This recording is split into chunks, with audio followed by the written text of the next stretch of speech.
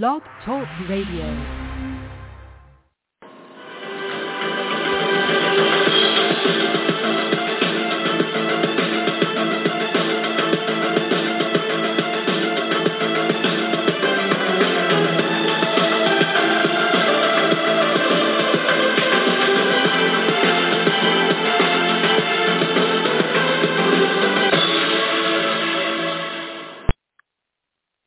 Good evening, ladies and gentlemen, and welcome to the 578th edition of the Feuerstein's Fire American Soccer Show. I'm your host, Daniel Feuerstein. I'll give you American perspective of our clubs, leagues, players, national team, and other fabulous moments. Get your daily reading from me and other writers over at Rebel News Network. But as always, this show will be dedicated to the game in the United States.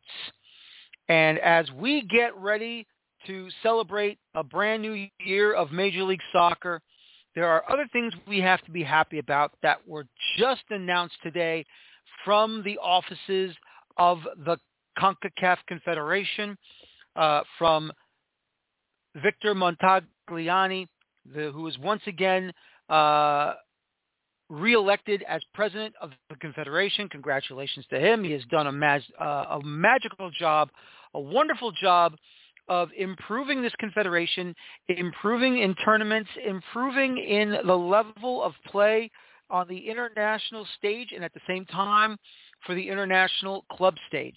So we should be happy and we should be excited for what is going to happen in CONCACAF for this year and the several years down the road, and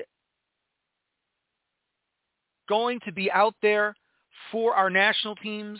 Of course, we all know about the partnership with CONMEBOL, the South American Confederation, for the Copa America to be here in the 2024 summer. And that going along with apparently the new ecosystem that will be around, that will go from this summer all the way to the FIFA World Cup in 2026.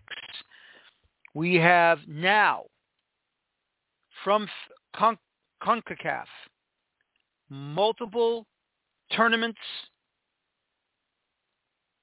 and multiple dates that will help not just the top teams in this confederation, but for those teams that have not had enough time to play in meaningful matches on the international stage, because that is the most important thing to grow this confederation. Meaningful matches for those nations in the lower levels.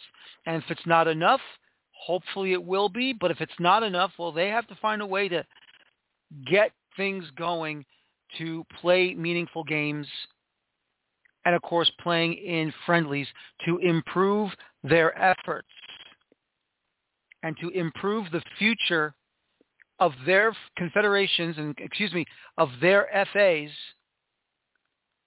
to get bigger and to get better. We all know that the majority of this confederation is mostly in the Caribbean zone.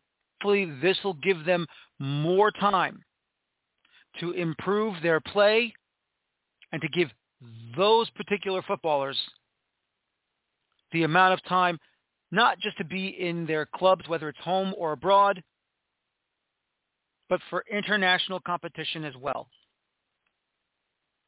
And my goodness, apparently this ecosystem for the senior national teams in this region, for them, it's just been unbelievable.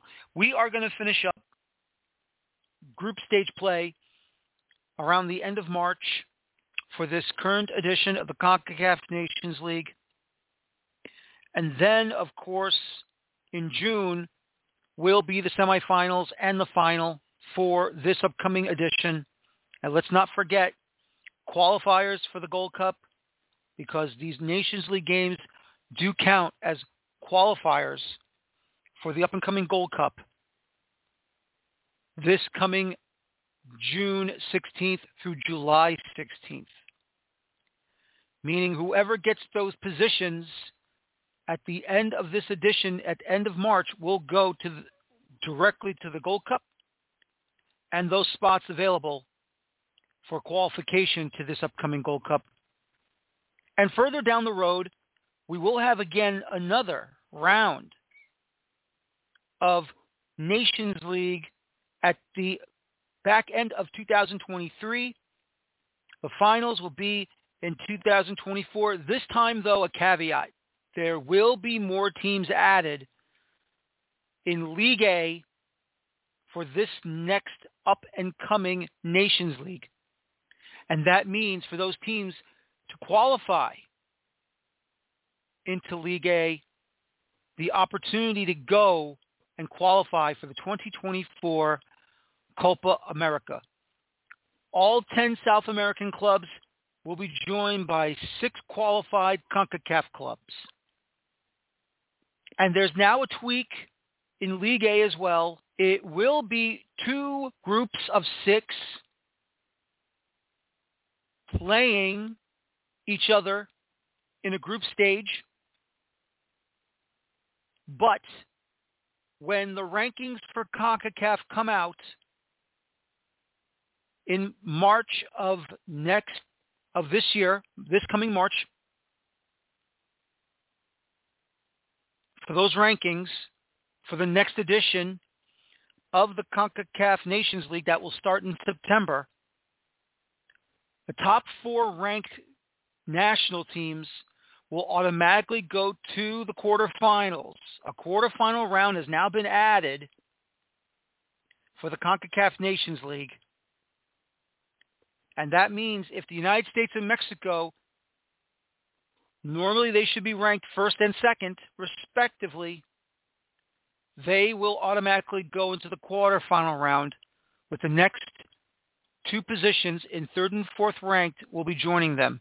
So whoever is in League A, Mexico and United States will not be involved in group play anymore in those representative leagues. They will still be in League A, but just not through group stage play. And you know what? If you're U.S. and Mexico, you say to yourself, that is an excellent job. That is an excellent job of having what is going on with CONCACAF. They're doing with their new situations.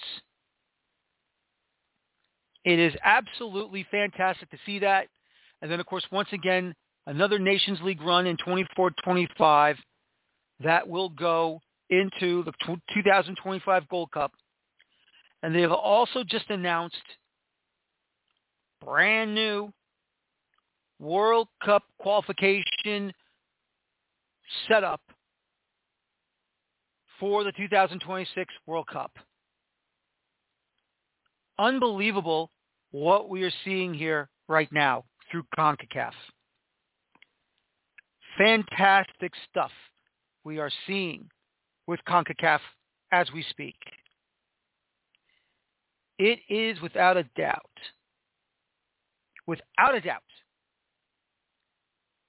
wonderful moments coming through in this confederation.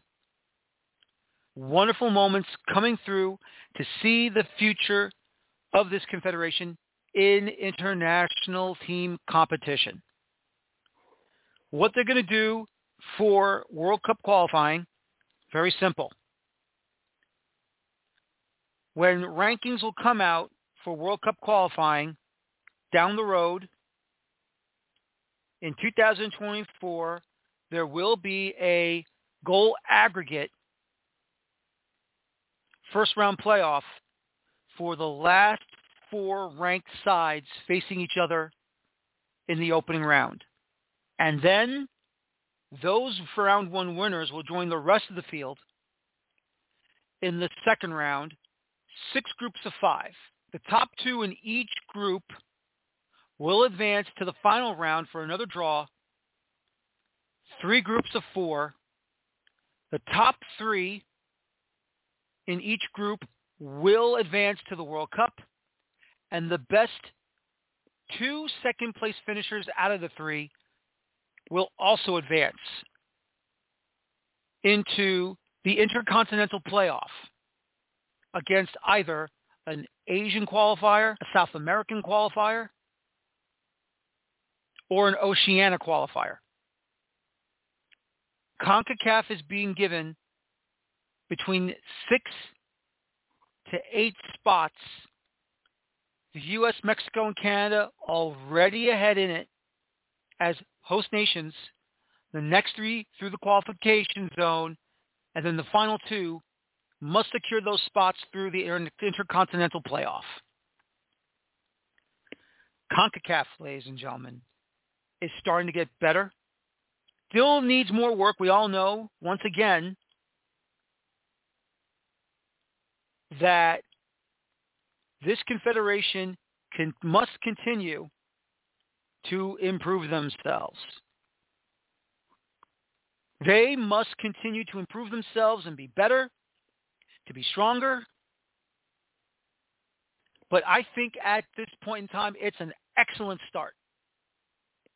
It is an excellent start to see what will happen down the road in these many, many years to come till we get to the FIFA World Cup in 2026.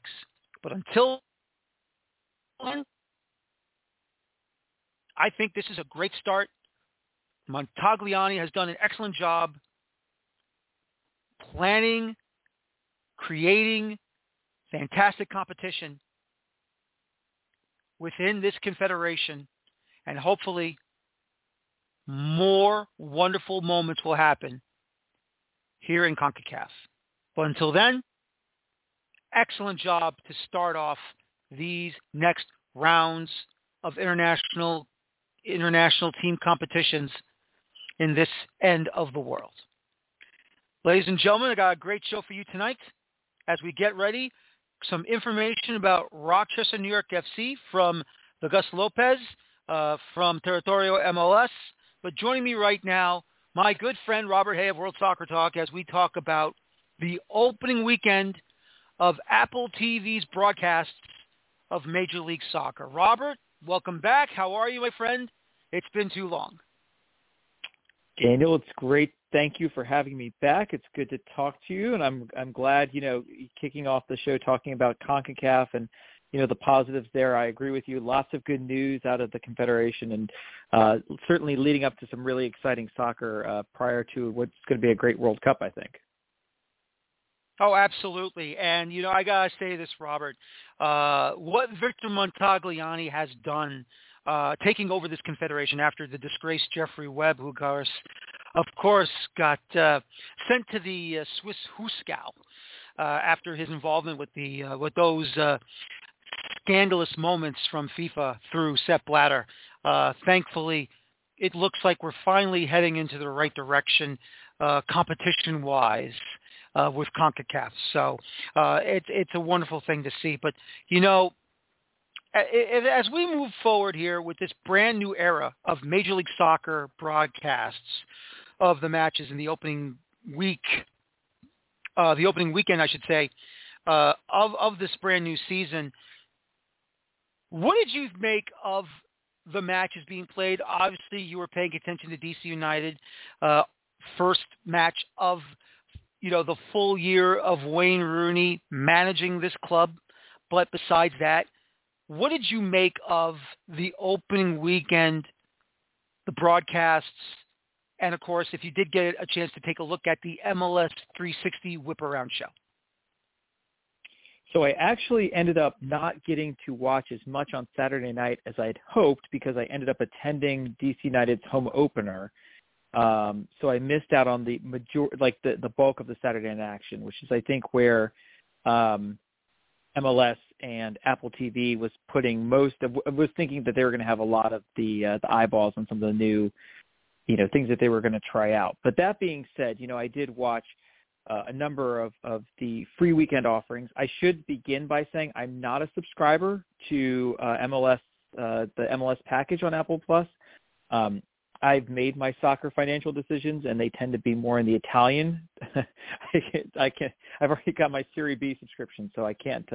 My soccer money's spent. But I did take full advantage of the full weekend, the full free weekend this weekend, because I think that was a great idea by the league and Apple to kind of show off the product. Overall reflections from what I saw, it reminded me of when Apple started doing baseball broadcasts earlier, this last baseball season. Very slick product, what you would expect from an Apple product. Great graphics, everything looked good in terms of visuals and in terms of modern look. I watched via my Roku device, so I know a lot of people will probably ended up watching it on their mobile devices. From the Roku angle, it looked really good. It was very easy to find, easy to navigate. And I think, if we're going to start with overall reflections, there was a lot to like about the style and the visuals. In terms of the content, it was a little scattershot, which is, I think, what I expected. There's going to be some growing pains in terms of finding its voice. And I think, starting off with on Saturday with Nashville and New York City FC, you had a pregame show that was kind of a little bit all over the place.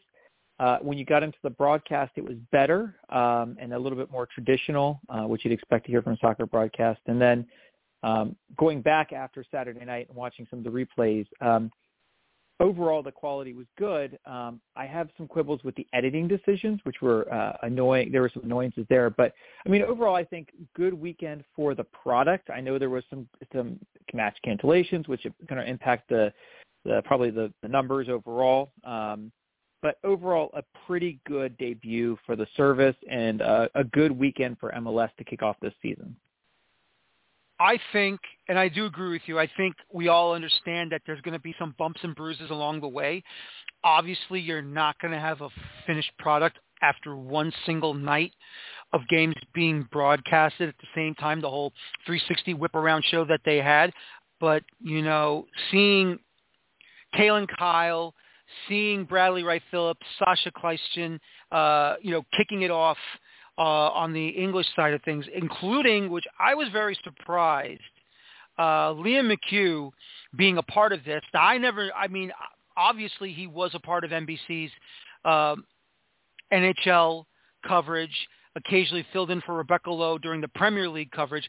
I did not think he was a soccer fan at all. I did not even know he played soccer until, reading his bios that he was a soccer fan, that he did play soccer in college.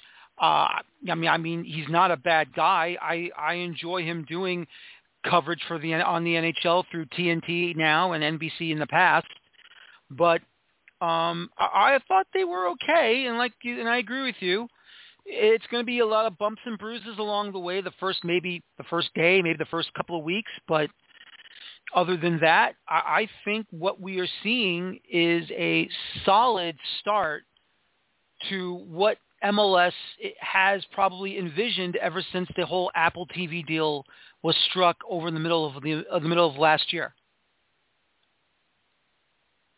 Yeah, and I think, to touch on Liam McHugh for a moment, people who are like you and I are NHL fans know him from his NHL coverage, and if you're a Notre Dame football fan on NBC, he did some Notre Dame football as well as I think some Olympic stuff. So he's a known commodity, but it was a pleasant surprise to see him on the, or maybe not pleasant surprise, I shouldn't put it that way, but it was great to see him kick off the coverage on Saturday.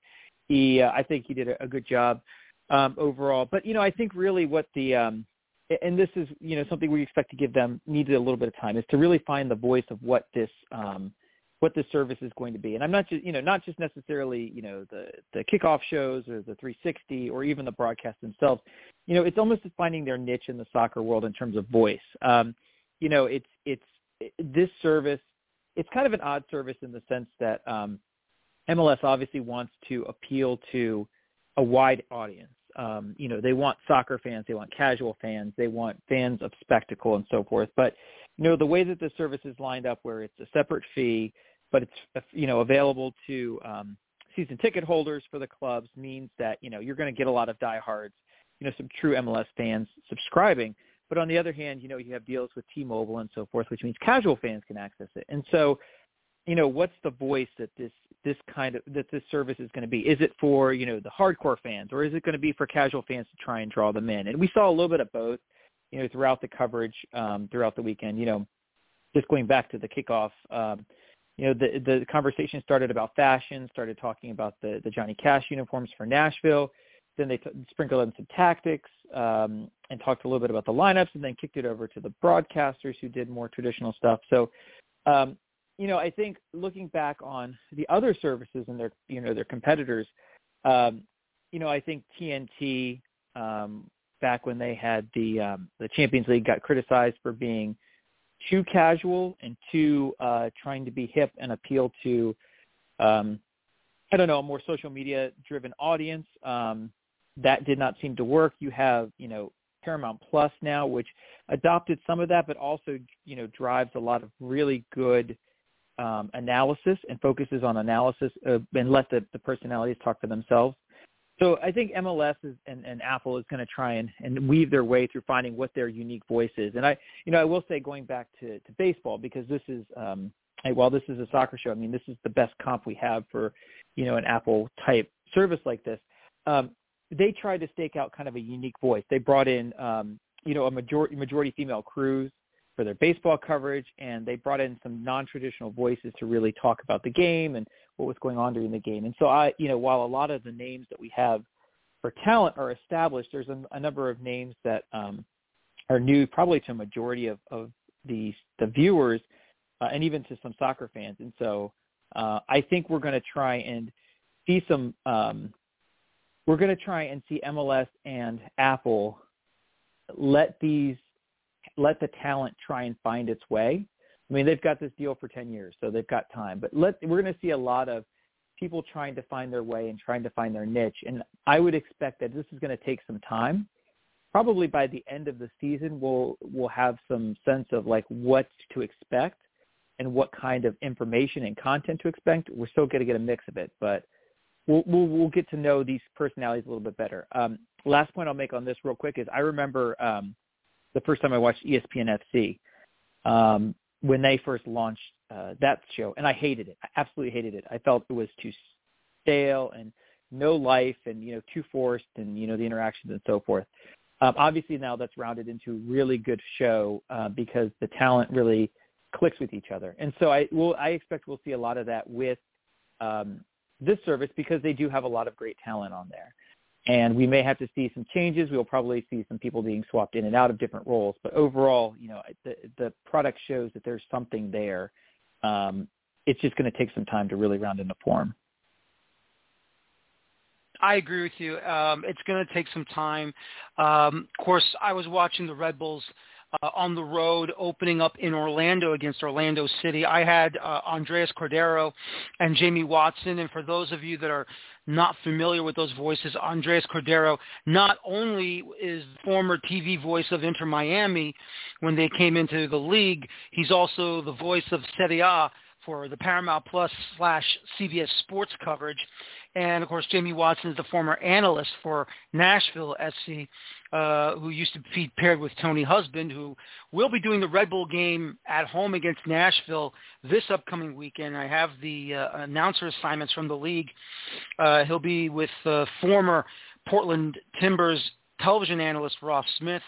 And for DC United, if I guess DC is, they'll be on the road against the Columbus Crew, and that will have former Charlotte FC announcing team Eric Krakauer and Lloyd Sam. When you were watching Nashville and NYCFC, Robert, like you said, you took a look at that. Who was that announcing that group, and what did you think about them being paired together? If I remember correctly, it was Keith Costigan and was it Moadu, I believe, was the former player. Mm-hmm. No, I mean, I think so. Obviously, with that game being like the kickoff to the day, no pun intended, you're going to have a more veteran crew, and both those guys have a lot of experience doing games.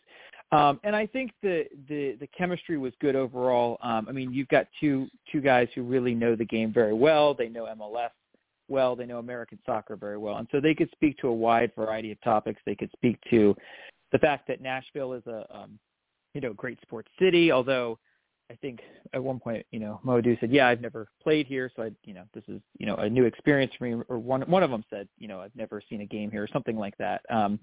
Which is kind of odd, but they were able to talk tactics. Both of those clubs have some major changes in the off season that leave some question marks, and so they were able to weave that into kind of the pregame or pre-match analysis. And then during the match, it's what you'd expect from it was comforting to hear kind of like what you'd expect from an MLS match. A lot of confidence and a lot of smarts about the game itself. With a little bit of pop culture thrown in. So, overall good stuff. I think, to real quickly talk about, I think one of the challenges their MLS is going to have with these pairings, at least from a parochial standpoint or from a local standpoint, I should say, and other clubs may be doing this. I'm just not sure.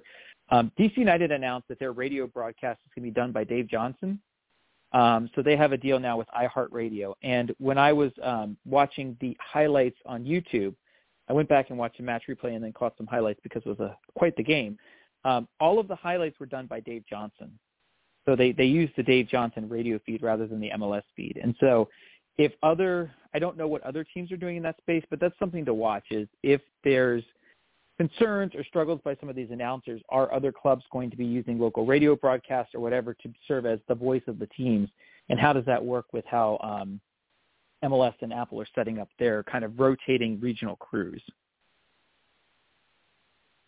Yeah, I agree with you. I mean, look, if you've watched the Premier League, whether it be on NBC or in the past from Fox Sports or through ESPN, I mean, you know for a fact that they're always going to have rotating broadcast groups, broadcast teams up and down the country, no matter where you go. Probably the same thing goes on for the local broadcasts, whether it's Serie A in Italy or, the German Bundesliga, La Liga in Spain, and even in the National Football League with CBS and Fox, they have rotating broadcast crews that go all over the country to handle their jobs to broadcast those specific games. So I think, first of all, I'm happy that Dave Johnson is getting to do DC United on the radio.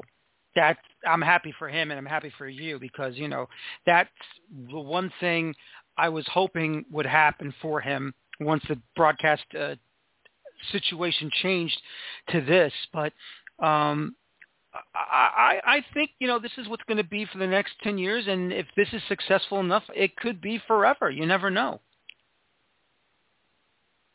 Yeah, and I'll say generally, MLS when they approached this, they needed to do something different. I mean, the other leagues have done, kind of the deals with the ESPNs and the Paramounts and other groups to kind of to be a product, and even the Premier League itself. I mean, it is a premier product on NBC and Peacock, but it is a product amongst products.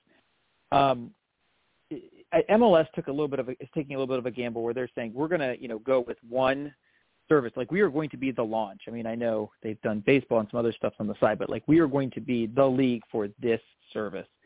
And there's some definite risk there. So I give them a lot of credit for saying we're going to go all in on this type of streaming broadcast. And if it works, it's going to pay off, I think, very well for the league. I mean, it gives them a partner. It gives them consistency on games and so forth that they never really had.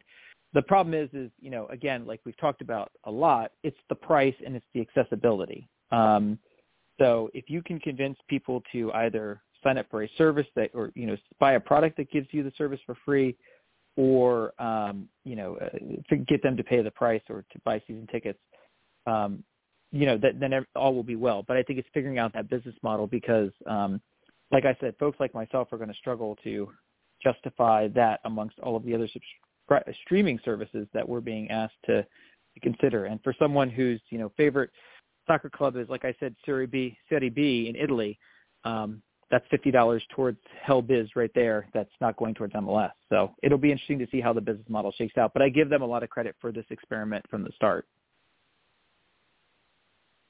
Exactly, and I agree with you there, Robert, because I think we both understand that, look, streaming services this is the future. And, MLS went all in with the Apple TV service. And, we can definitely say this. We can definitely say that, for some people, they still believe in linear television.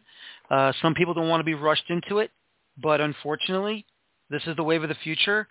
And we just got to move on with the future, I guess. That's what's in front of us right now. I agree. I think there's still a place for linear TV, but yeah, absolutely.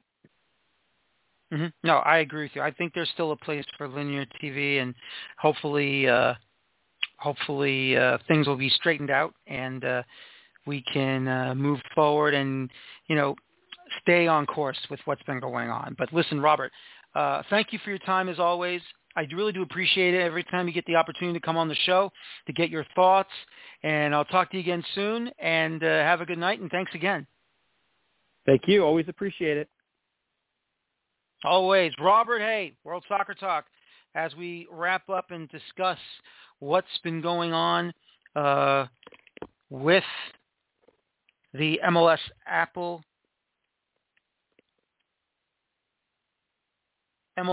TV deal, as we get ready for more content. As we have already said, there's going to be some bumps and bruises into this whole situation with the MLS 360.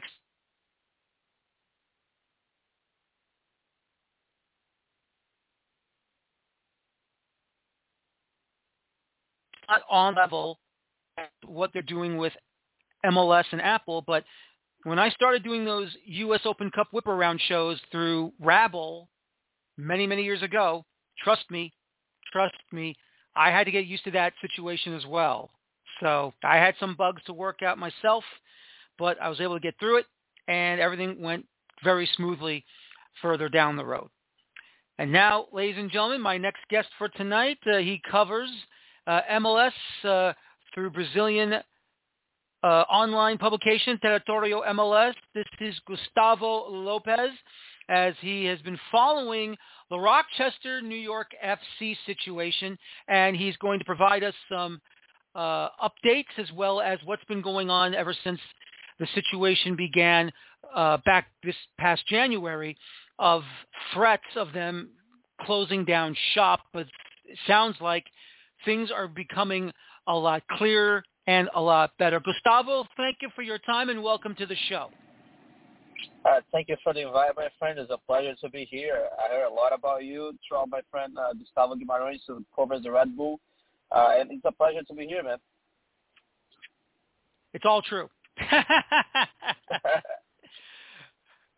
Good to know. Well, first of all, thank you for taking the invitation. And if we can ask you this, we are aware that even though they're now called Rochester, New York FC, this has been the Rochester Rhinos, a historical lower league club in American soccer.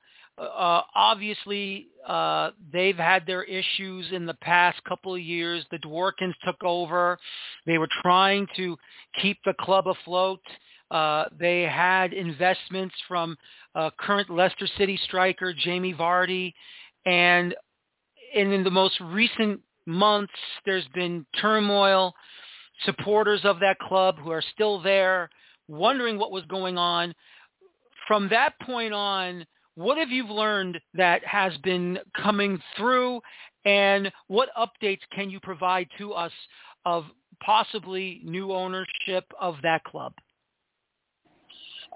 So basically, I love the Expo. I love the lower league, so I like to follow those teams. I mainly cover the New England Revolution up here in New England, but I like to cover those teams. And then I started noticing that something very weird was going on with Rochester because their social media was being awfully quiet. And then I ended up learning that the team almost went, I don't know if bankrupt is the right word, but almost went out of business during the off-season because of the lack of investments of the working family and also part of Jamie Vardy. And what I learned was that the Dworkins are working their way of selling the team and finding a new investor, which they actually found, an Italian investor. I couldn't find a name, but apparently there's a closed deal. That's why I published yesterday. There's a closed deal already. They're working through the paperwork, and it should be announced anytime now. That is absolutely fantastic. Look, Rochester to me is always one of those upstate cities in New York State that has had great history, fantastic support. Obviously, it's been dwindling in these past couple of years throughout the history of that club. But to find out why was Jamie Vardy absent involving his stake with the Dworkins when they were at the moment the owners of the club? The Jamie Vardy situation is kind of incredible from a media standpoint, because I've been told that he left the club last year. I cannot confirm, but I heard, that's why I've been told, that he does not have any ties with the club since last year, but that was not published. I don't know why. Some people say that he never had anything signed on a paper with the club. He was never the owner of the club, but I also cannot confirm. But from what I've been hearing, and I cannot confirm, but that's what I've been hearing, is that since last year, he has not been involved with the club. He has no power inside the club, and he clearly doesn't want to know about the club. That's what I've been hearing. And I've also been told that he's still an owner, but so it's so confusing. But most of my sources say that he left the club last year and hasn't been told anybody, including the fans. Wow, that's amazing. I understand he's still playing for Leicester, but if you take an ownership of being a part of an investment group, or at least being a part owner with the original owners, or at least, shall we say, those owners at the time, to be a part of something, you would like to think that he would make good on his investments and, being fully supporting this club financially, especially a club that's been like this in Rochester, New York for such a long period of time.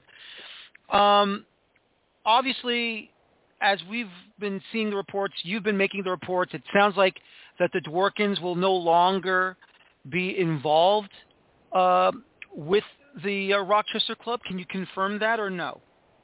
Yes, that's my report. They're making their way of leaving the club, yes. Wow. Look, I give them credit for trying to keep that club afloat as much as they could, and unfortunately for them, they just had to go and sell it. Yeah. But look, I think... what it seems to me, okay, just an opinion, that's not information, that they put the club on MLS Next Pro because of Vardy, and since he left, they don't have no longer the desire of keeping working with the team through the way, especially because MLS Next Pro is a non-profitable league. You know what I mean? Absolutely. So I think that's pretty much what happened. Yeah. So obviously, with this brand new Italian owner, obviously, as you've said, that you don't know who the gentleman is, but hopefully we'll have you back on to discuss that. But if I can ask you this, have you heard plans of them to remain in MLS Next Pro, or do you feel they're going to make the jump back into the second division, or at least a better third division league here in the U.S.? The plan right now, and that's the information, is to stay on MLS Next Pro for at least this year. That's the plan. Right now they have about 5 players in the roster, and they don't have a head coach, but they have a general manager. And from what I'm hearing, they're about to announce a new head coach, an English guy that I also couldn't find names on it, but what it seems that they're very close to announce a new head coach, and they're going to try to, quick as possible, sign this head coach and try to make a squad for the U.S. Open Cup match they have next month, and also the MLS Next Pro, which hasn't released the schedule yet because of Rochester, but they're still planning on competing on it. That is amazing. That is great to hear. And, I have to tell you, thank goodness for that, because as we all know, the U.S. Open Cup second round will be beginning of April. They are scheduled to take on the Pittsburgh Riverhounds in the second round, and that would have been a shame if this whole situation would have fallen apart the way that it did. What have you heard from supporters? I know you have a lot of people in the Rochester area following you. You've kept abreast of all the situation that's been going on with this club. What have you heard from those supporters who are following you through social media, through Twitter, happy about your reporting about what is going on with this Rochester team? I mean, I'm in the Boston area, so I'm far away from Rochester, and I like their feedback because I can have like some sense of what's going on between the fans and the club.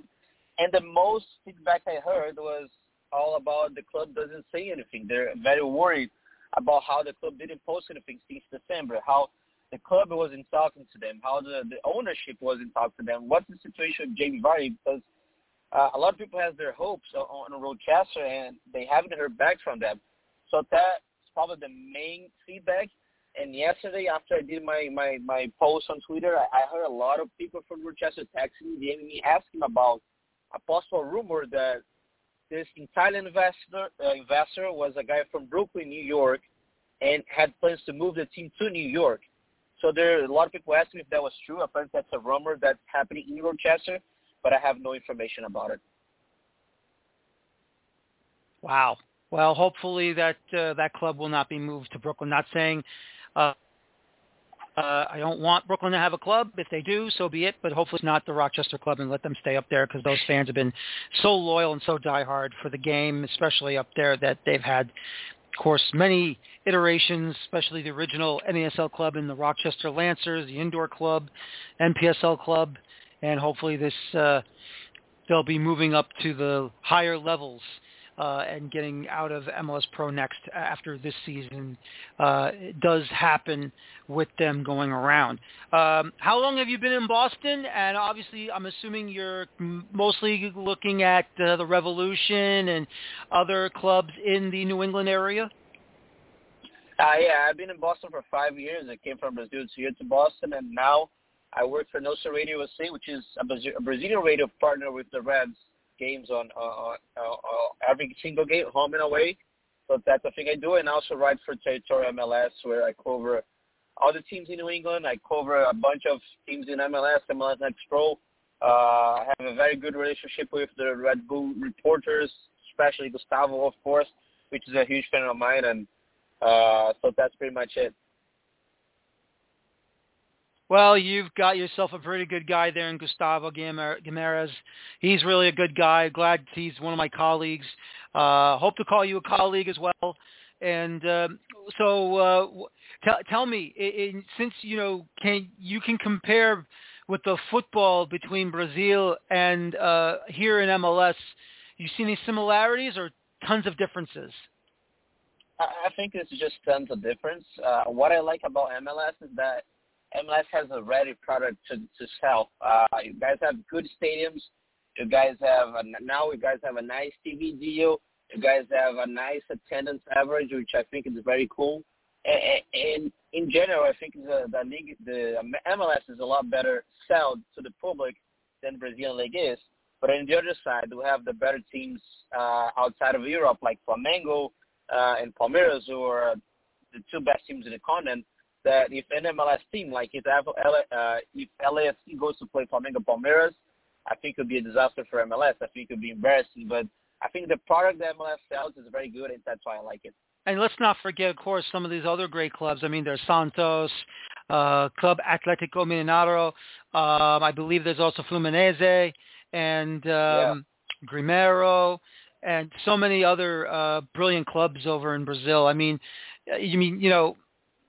that Libertadores tournament is probably the biggest, one of the strongest international club tournaments in South America to face off against all these other great South American sides up and down the continent, isn't it? Yeah, I mean, it is. But I think MLS is getting very close to the South American teams. I think soon as they figure out promotion, relegation, and they ended up the playoffs, and just raise the salary cap a little bit, I think MLS is going to go over Brazil easily, and I have no doubts on that. Absolutely, and I absolutely agree with you about that. I mean, if they can fix those situations a little bit more, tweak it as much as possible, I think that would definitely enhance the game here in this country, and we would definitely have what everyone else does around the world. Yeah, I want to ask you this, of and I haven't course. had a chance to ask my colleague Gustavo about this, but with the brand new partnership involving both CONCACAF and CONMEBOL, especially with the Copa America coming here in 2024, ever since Ecuador relinquished the hosting rights, what do you think of the new partnership between the two confederations? And maybe, hopefully, we have an Inter-America Cup returning that could, help out the club side of things between both our confederations. So on the national team level, I think it's a great deal. I think there's only good consequences coming from that, having Brazil and Argentina playing against more diverse teams, which I think is something they lack on, especially on Copa America. They're always facing the same teams, and none of those teams can usually beat Brazil or Argentina, so it's usually a two-team which I think is still going to happen, but the chances of upset's a lot higher now. But on the club side of things, I still don't think the CONMEBOL teams are getting any advantage on that. It's usually long travels. It's going to be a long travel in case they play each other. Money-wise is good, but soccer-wise, I think most of the teams in CONCACAF are still very below the CONMEBOL level. That's not going to have any advantage for them to go play and take that as an experiment because, like I said again, if Flamengo Palmeiras face 9% of the MLS teams, it's going to be not going to be a fair game, but in some cases they're going to face Copa America or they're going to face Tigres, and then they're going to have some competition. But I mean, I don't think still is on a good level. I think they could set up a championship, some kind of tournament for fun, but I don't think that the South American teams should take that seriously.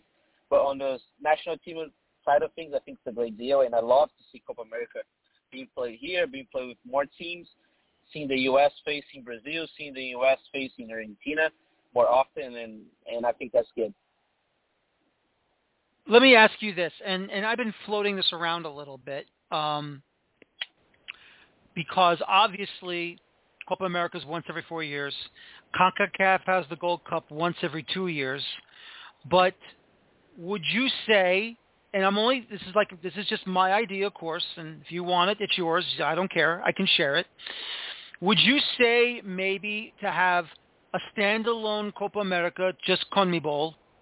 We'll have our standalone Gold Cup here in CONCACAF, and then for that second year, we would have the setup the way that we had the Centenario and this upcoming Copa America to be a part of the Americas, say, in at the next 2 years. Would you like to see that happen, or do you think this is going to happen at the end of 2024?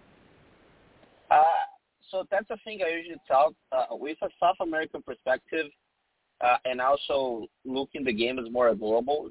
I think the Americans still give a lot of importance to national team games, and that's why you guys are so obsessed with the national team.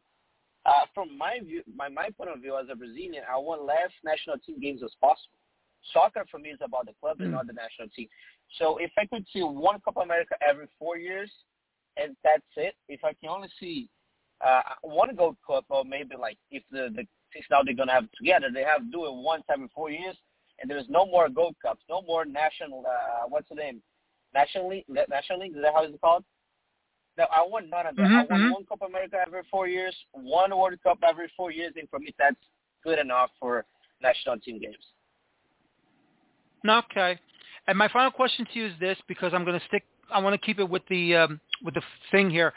Many Americans have said that the Americas should unite into one confederation, and that would also mean for World Cup qualifying as well. Would you agree with that, or do you disagree with that? Federation should be good, but I don't know, the continent's so big, it's kind of confusing, but I think if I have to say yes or no right now, I'll go with yes, but definitely not playing the same competitions at the same time. For example, That's interesting. I'm totally against Mexico and U.S. teams playing Copa Libertadores. I'm totally against. I understand. I completely understand where you're coming from because, I mean, let's be honest. That should be only for clubs that are in South America within CONMEBOL. I completely understand. Would you say the same thing about Sudamericana, or do you think MLS teams should be in Sudamericana?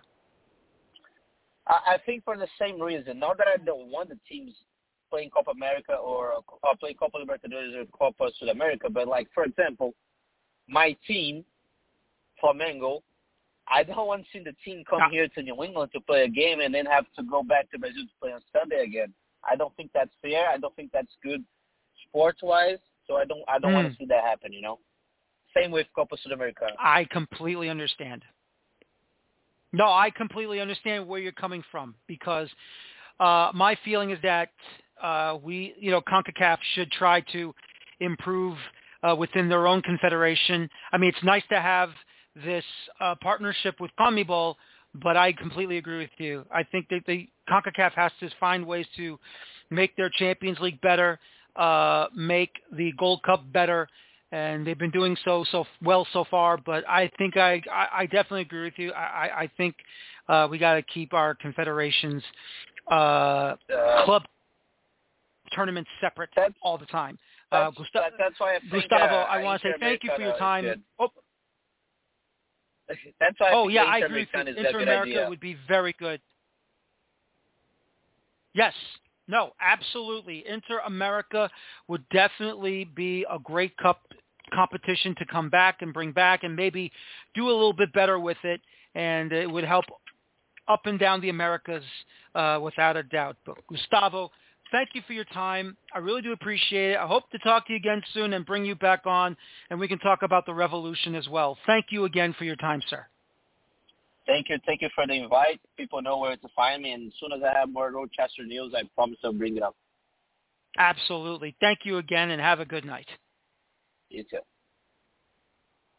Thank you. That's Gustavo Lopez, Territorio MLS in Boston, Nosa Radio also in Boston, covering the Revolution and everything else in New England, and he'll be back with us to talk about more Rochester, New York FC news when he does get a hold of it.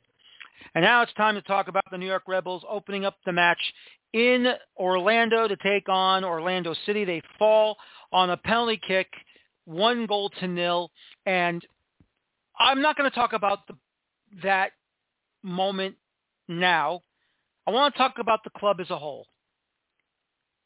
Brand new formation, a 4-2-2-2, or you could say a 4-4-2, but it's more of a 4-2-2-2.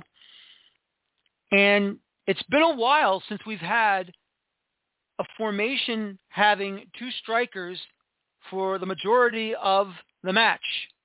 And all you can say is that I like it. And I think it also enhanced the attack, gave them some excellent chances, got them into some great moments. You saw some moments, of course, with Elise Manuel, with Lewis Morgan, one or two opportunities with Luquinhas. I know everyone's upset that Tom Barlow is not what he should be and, get him off the team. That I know. But look, I think in this opening match, the New York Rebels looked great. I thought they attacked well. They defended very well. I thought Coronel had some excellent stops in this match. Unfortunately for them, penalty decided the match. And once again, VAR is back into question because of the penalty call against Sean Nealis.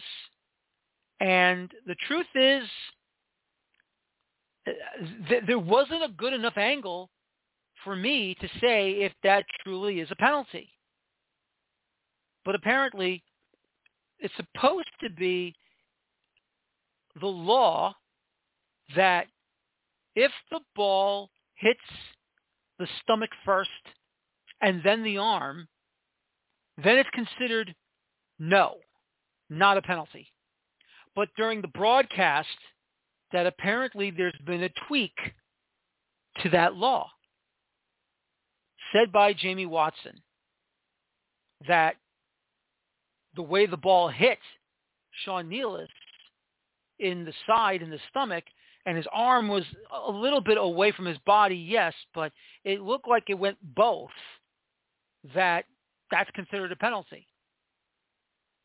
And during post-match with Gerhard Struber through the Zoom, he complained that this match was a great match, and the referee deciding that match and VAR deciding that match ruined it. Because the big question mark is that really a penalty? I can only go by what I heard from Jamie Watson and then hearing Gerhard Struber's side of things because, Professional Referees Organization, informs the managers, the head coaches of all the MLS clubs, this is what's considered when it is or is not a penalty in the area. So, we have another debate and what is not considered a penalty. We have a debate about what is considered yes or no. And for the Red Bulls, all you can say is it cost them a point. You can't say it cost them 3 points because the way the match was going, to me, it looked like this was going to be a scoreless draw. And to me, Orlando really had nothing. Orlando had nothing in the entire match.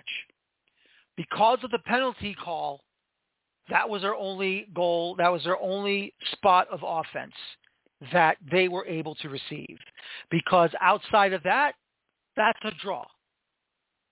I can't say it's a win unless the Red Bulls converted a goal. And they did not. They had chances, but all I can say is either not on target or Galice made some strong, solid saves. But once again, the questions once again are popping up. Is it a penalty? Is it not a penalty? Time during the match, during the broadcast from Jamie Watson, I went along with him to say, okay, if that's a penalty, then so be it. But then you go with what Gerhard Struber was saying, then you have to say to yourself, well, was that really a penalty? Truth is, I don't know. And now we have more controversy with VAR and what pro deems to be a penalty or not, or what the laws are to what is a penalty or not. That's the question mark for Red Bulls fans. That's the big question mark. So all I can say is that there's still more questions that need to be answered, and hopefully Gerhard Struber will have an answer for us when we talk to him this coming Thursday on the Zoom meeting during training. So other than that, that's all we have for tonight's show. And it was a fun show, and glad to have you all listening to me tonight. This coming Friday night, the NPSL Soccer Show returns. It is the second show of 2 on the new expansion teams coming to the to the National Premier Soccer League. So join me for that one. That'll be at 8:30 p.m. Eastern, 5:30 p.m. Pacific time start as we get ready to talk to these clubs in the NPSL, joining us for the first time ever in the NPSL. I want to thank my guests tonight. I want to thank Robert Hay of World Soccer Talk and Gustavo Lopez from Territorio MLS on the Rochester, New York FC situation. My name is Daniel Feuerstein. Thank you very much for listening to me tonight. And as always, please enjoy your football. Thank you. Take care so long. And bye-bye for now.